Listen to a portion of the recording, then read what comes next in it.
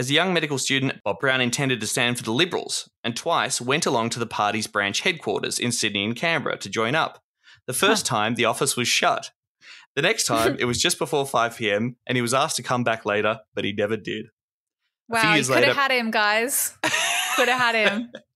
Could have been a hero. A few years later, Brown turned out to cheer LBJ in 1966. He had not voted for Whitlam in 1972, scrawling "Save Lake Pedder" across his ballot paper in protest. Of course. Nevertheless, a political awakening was gradually occurring. In the broadest terms, he was on a long journey from conservative to progressive. Interesting.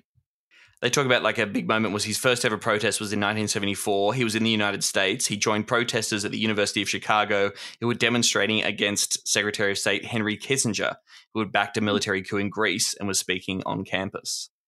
He'd never protested before until that moment. Wow. All kinds of radical left-wing groups were rallying and there were CIA types taking photos. But in a foreign country, he found he didn't care. He was just like, no one knows me here. I'm going to get involved. Seems unwise. But yeah, fucking, radical, bloody, lefty, brainwashing university campuses. That's what they do. Brown identified with the protesters. They felt the same as me about the 19 students who had been smashed to death in Athens. That was my first involvement really in political protest, and I came away feeling in some way like I'd done a good thing. That was a breakthrough of sorts. Good on you, Bob. Yeah. Marxist poisoning continues. Yeah. We then talk about his coming out, which we discussed in the documentary when he had to go on TV. His first hurdle, if he wanted to get involved as a UTG candidate and be sort of open and politically campaigning, was to be honest about who he was. He goes on the This Day Tonight program on the ABC and comes out officially. He says like, hey, look at me. I'm a nice, non-threatening doctor and I'm gay, even though that's a crime in Tasmania at the time. Everything's totally fine, which I still have a lot of respect for. Yeah.